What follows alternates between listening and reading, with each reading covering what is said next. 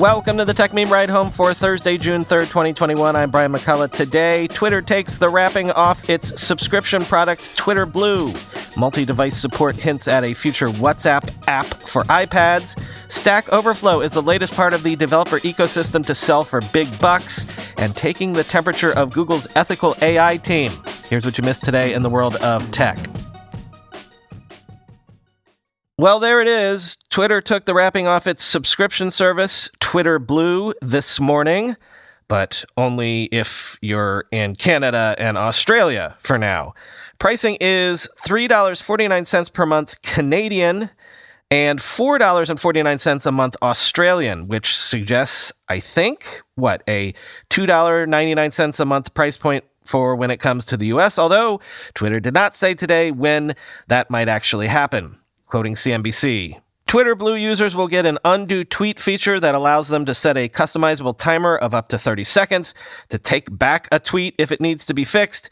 The feature is not quite an edit button, a feature often requested by users, but it will allow subscribers to preview what their tweets look like and adjust them before they're published. Other features include bookmark folders, so users can organize tweets they save, a reader mode that makes it easier to read long threads, the option to customize the Twitter app icons on their phones, access to color themes for the Twitter app, and dedicated customer support, end quote. More details on those particulars from Sarah Perez in TechCrunch. The new bookmark folders option is designed to help Twitter users organize their saved content collected through Twitter's bookmarks feature. Introduced in early 2018, Twitter's bookmarks give users a private way to save tweets for later reference. This is useful for those who want to read long-form content at a later time, or for those who want to save tweets without alerting others to that fact. For example, if the tweets being saved aren't those they would normally favorite, the heart icon, perhaps because the user disagrees with the sentiment being expressed, the bookmarks button lets them save the tweet more privately. The folders feature will let users create subfolders for their bookmarks, which are also color-coded for easy at-a-glance access. And there's an Add Bookmark button on this screen, so you can add a tweet to the collection from the bookmark section directly. The new Reader Mode feature, meanwhile, may not be exactly what some Twitter users were expecting. Ahead of Twitter Blue's launch, Twitter acquired Scroll, a distraction-free reading service that cleans up news articles by removing ads and other clutter for a better reading experience. Scroll CEO Tony Hale then tweeted that the product's features would be integrated into Twitter's subscription, quote, later in the year. But Twitter tells us that Reader Mode isn't correlated to any of the company's recent acquisitions, including Scroll, and instead was built separately for the Twitter Blue offering. For the time being, at least, Reader Mode is focused on making it easier to read through longer Twitter threads, basically an alternative to something like the third-party app Thread Reader app. When you go into the tweet detail view where it shows you the full Twitter thread, Twitter Blue subscribers will see a button which lets you change the screen to show you long-form text. You can exit Reader Mode to see the thread as usual. As for Scroll, Twitter says the better reading experiences it brings to the platform will be incorporated into Twitter Blue later on. Finally, there's Twitter Blue's flagship feature, Undo Tweet. While not the edit button users really want, it will allow you to quickly unsend a tweet when you spot a typo or make some other kind of mistake, like forgetting to tag someone, for instance, end quote. And then there are the customizable app icons and color themes that Jane Manchun-Wong uncovered a few weeks ago. But speaking of Tony Hale and Scroll, you might remember we had Tony Hale on one of our Twitter spaces recently talking about selling to Twitter and getting started working for that team. Well, last night on our Twitter space, we actually spoke to Eric Holthaus, who, remember, we talked about just this week as founding that Tomorrow project at Twitter, the whole local weather news collective. It was actually really interesting. I feel like that story got misreported earlier this week. So it was enlightening to hear Eric straighten out the details around this project. And then, and this is why live rooms are so useful for us, Eric's, boss at Twitter VP Mike Park, just popped into the room to talk about Tomorrow and more about Twitter's product roadmap more generally, which is interesting given this morning's unveiling now. It was a cool, surprising episode. We had no guests planned, not much to talk about, really. And then, bam, Eric and Mike showed up and we were sort of breaking Twitter-related news. Anyway, check out that space. The episode went up this morning. And of course, you can only listen to it on Spacecasts. So if you haven't subscribed to that feed yet, do so. we actually got caught up in the news cycle ourselves this week. In an email, Tim Cook has asked Apple employees to return to physical offices for at least 3 days a week, starting in early September, quoting The Verge. For all that we've been able to achieve while many of us have been separated, the truth is that there has been something essential missing from this past year: each other, Cook said. Video conference calling has narrowed the distance between us, to be sure, but there are things it simply cannot replicate, end quote. Cook said that most employees will be asked to come into the office on Mondays, Tuesdays, and Thursdays, with the option of working remotely on Wednesdays and Fridays. Teams that need to work in person will return 4 to 5 days a week. Employees also have the chance to work remotely for up to 2 weeks a year, quote, to be closer to family and loved ones, find a change of scenery, manage unexpected travel, or a different reason all your own, according to the letter. Managers need to approve remote work requests, end quote. As Apple was one of the first companies to go remote because of the pandemic last year, nature is healing and all that jazz, what do you think the odds are we get a live iPhone reveal this year? Or has Apple learned via this last year that just doing pre-recorded video events is better for them in the end?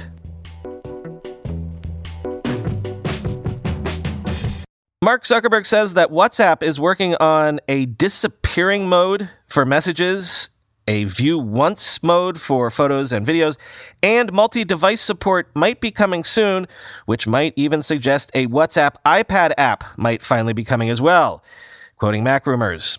In an interview with WA Beta Info, Facebook CEO Mark Zuckerberg confirmed that the popular messaging app will soon be rolling out multi-device capability, allowing users to use their WhatsApp account on up to 4 different linked devices, even when their main smartphone is not connected to the internet. According to Zuckerberg, Facebook has faced, quote, a big technical challenge in getting all your messages and content to sync properly across devices, even when your phone battery dies. However, Zuckerberg says that Facebook, which owns WhatsApp, has found a, quote, elegant solution to the issue, and that, quote, it'll be the best solution out there. In addition, WhatsApp head Will Cathcart says that multi-device support will be rolling out in a public beta. Specifically targeting the prospect of a future native iPad app for WhatsApp, Cathcart says that the company would, quote, love to support the iPad, and hints that the rollout of multi-device support will, quote, make it possible for us to build things like that. Other features confirmed to be coming soon to WhatsApp include disappearing mode, which will turn on disappearing messages for all chat threads, making users' WhatsApp accounts ephemeral, according to Zuckerberg. Additionally, Zuckerberg confirmed that WhatsApp will soon roll out view once mode for photos and videos, where, similar to Snapchat and Instagram, users will only be able to view received content once, end quote.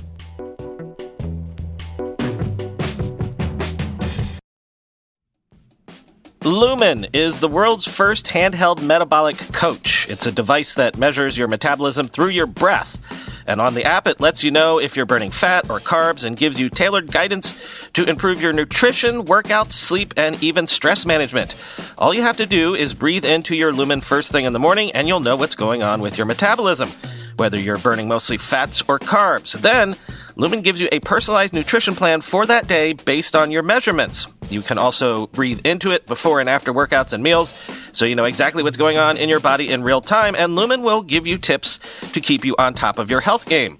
My wife and I are currently on parallel Get Healthier, Get Thinner regimens and have found Lumen incredibly useful as a guide because your metabolism is at the center of everything your body does. Optimal metabolic health translates into a bunch of benefits, including easier weight management, improved energy levels, better fitness results, better sleep, etc. So if you want to take the next step in improving your health, go to lumen.me and use RIDE to get $100 off your Lumen. That's LUMEN.me and use RIDE at checkout for $100 off. Thank you, Lumen, for sponsoring this episode.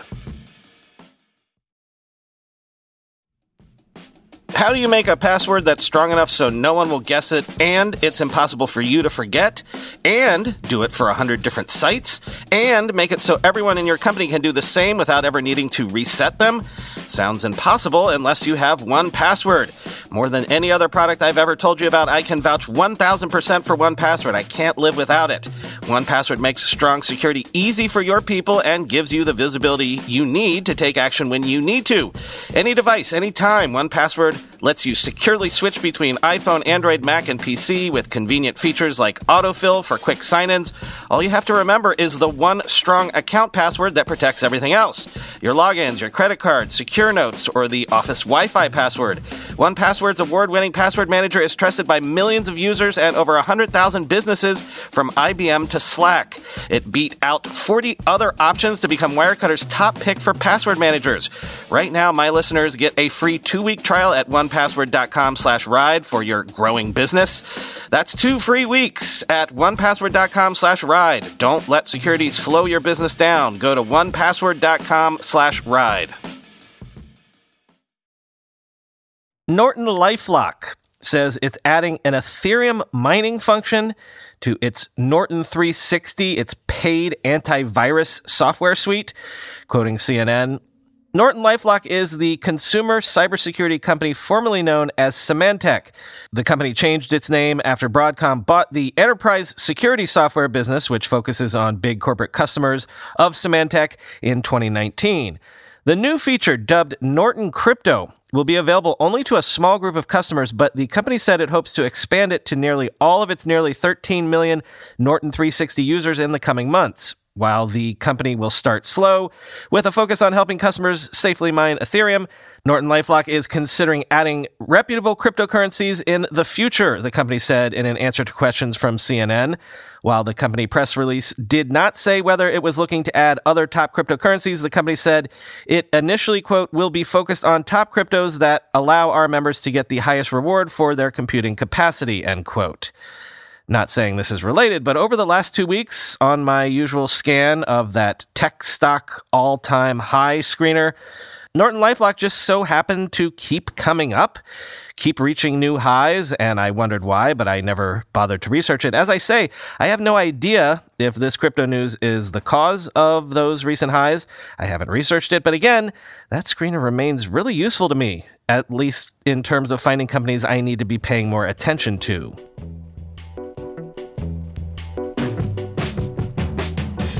Stack Overflow says it will be acquired by Prosus, a European tech giant and Tencent's largest shareholder, for $1.8 billion, quoting the Wall Street Journal. Based in New York, closely held Stack Overflow operates a question and answer website used by software developers and other types of workers such as financial professionals and marketers who increasingly need coding skills. It attracts more than 100 million visitors monthly, the company says. Prosus, one of Europe's most valuable tech companies, is best known as the largest shareholder in Chinese internet and video gaming giant Tencent Holdings. Listed in Amsterdam, Prosus signaled its appetite for deal-making when it sold a small portion of its equity stake in Tencent in April for $14.6 billion.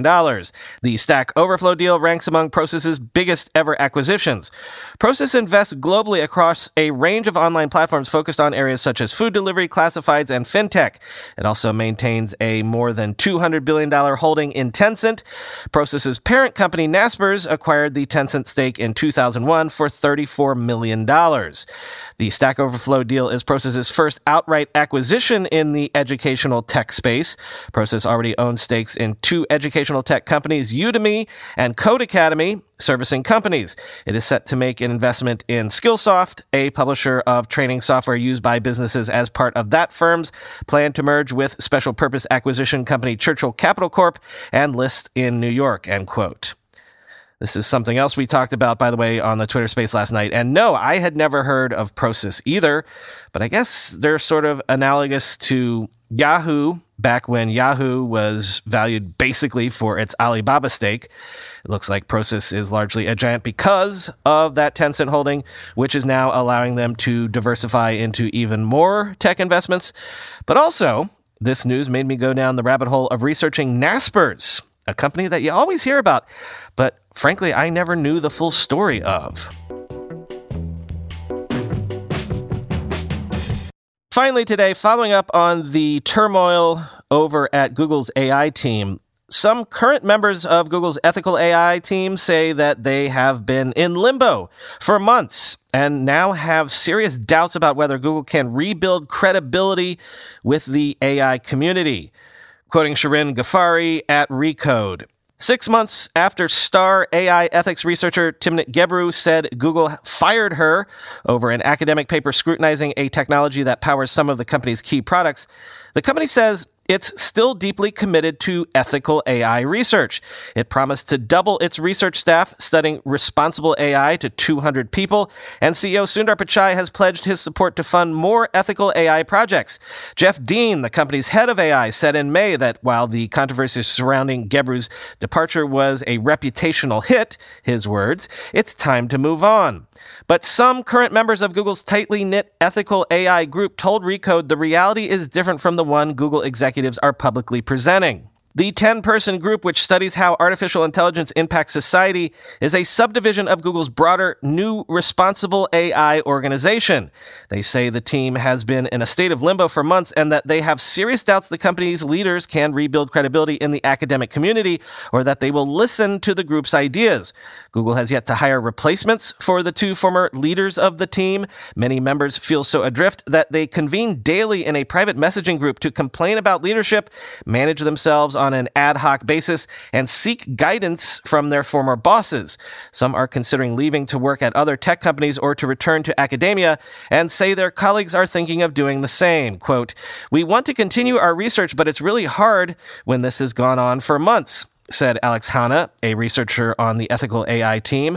Despite the challenges, Hanna added, individual researchers are trying to continue their work and effectively manage themselves, but if conditions don't change, quote, "I don't see much of a path forward for ethics at Google in any kind of substantive way," end quote.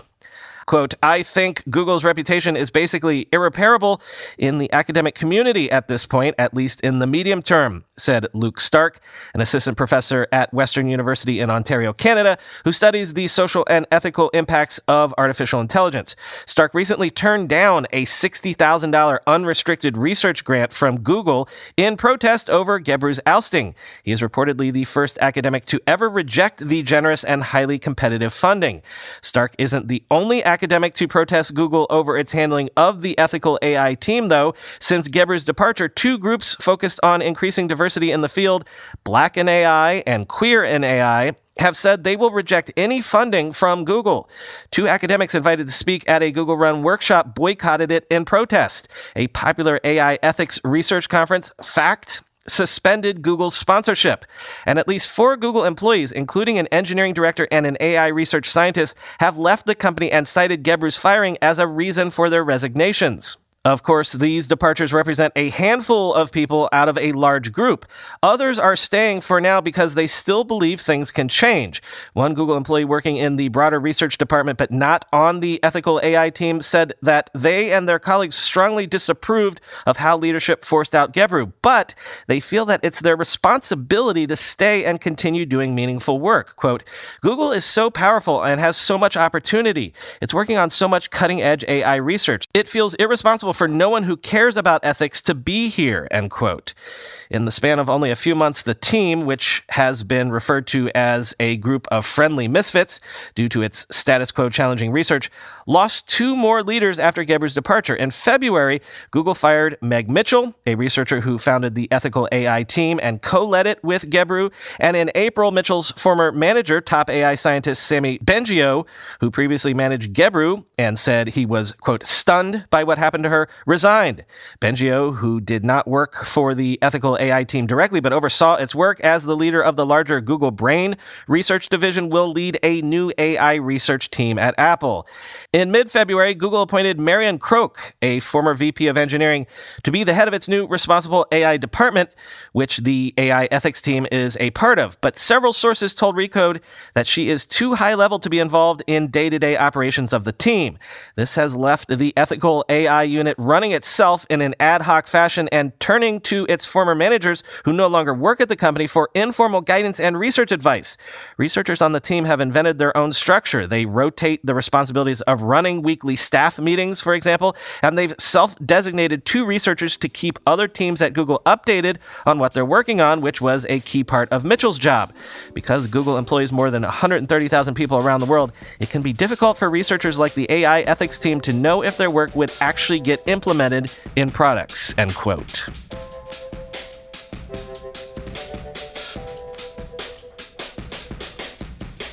By the way, something else that comes up right at the beginning of last night's Twitter space that is published over at Spacecast. A bunch of you got in touch this week to chastise me about my comments about that Windows laptop I bought. Perhaps I went overboard in blaming the Windows or OEM ecosystem for what was essentially, I'll admit, just too cheap hardware. I cheaped out. I realize that. But a lot of you said that I'm usually so balanced when it comes to one company or one ecosystem or the other that you were surprised I was so harsh in passing judgment. To which my response is, yeah, but when I actually own a product that disappoints me personally, I can point that out, right? It's not like I'm saying all of Windows is crap, although if that's kind of what I said the other day, I apologize. I'm just saying that I got one Dell machine that turned out to be a lemon, and I was angry about it. But also, as you'll hear if you listen to the Spacecast episode, for how many years on the show have I literally dragged Apple extensively for the fact that their laptops have been straight up garbage and unbuyable for me? What, from keyboards that don't function to needless touch bars to lack of ports to, just generally sacrificing actual utility on an altar of thin and light. I've been very, very vocal about the fact that I've refused to buy an Apple laptop for years now because they were so unusable for me, and that's why I'm so excited. We're hopefully weeks away from finally Apple releasing the MacBook Pro I've been waiting for since 2016. So all I'm saying is, in the case of laptops that I, Brian, want to use, I've always been pretty consistent about my preferences. I don't hate Windows. I don't hate Apple. I'm disappointed in them equally when they disappoint me personally. Anyway, go listen to me try to explain that over at the Spacecast episode. I just want a laptop I can use again. Is that so wrong? I'm tired of clinging to this 2016 MacBook Pro for dear life. Talk to you tomorrow.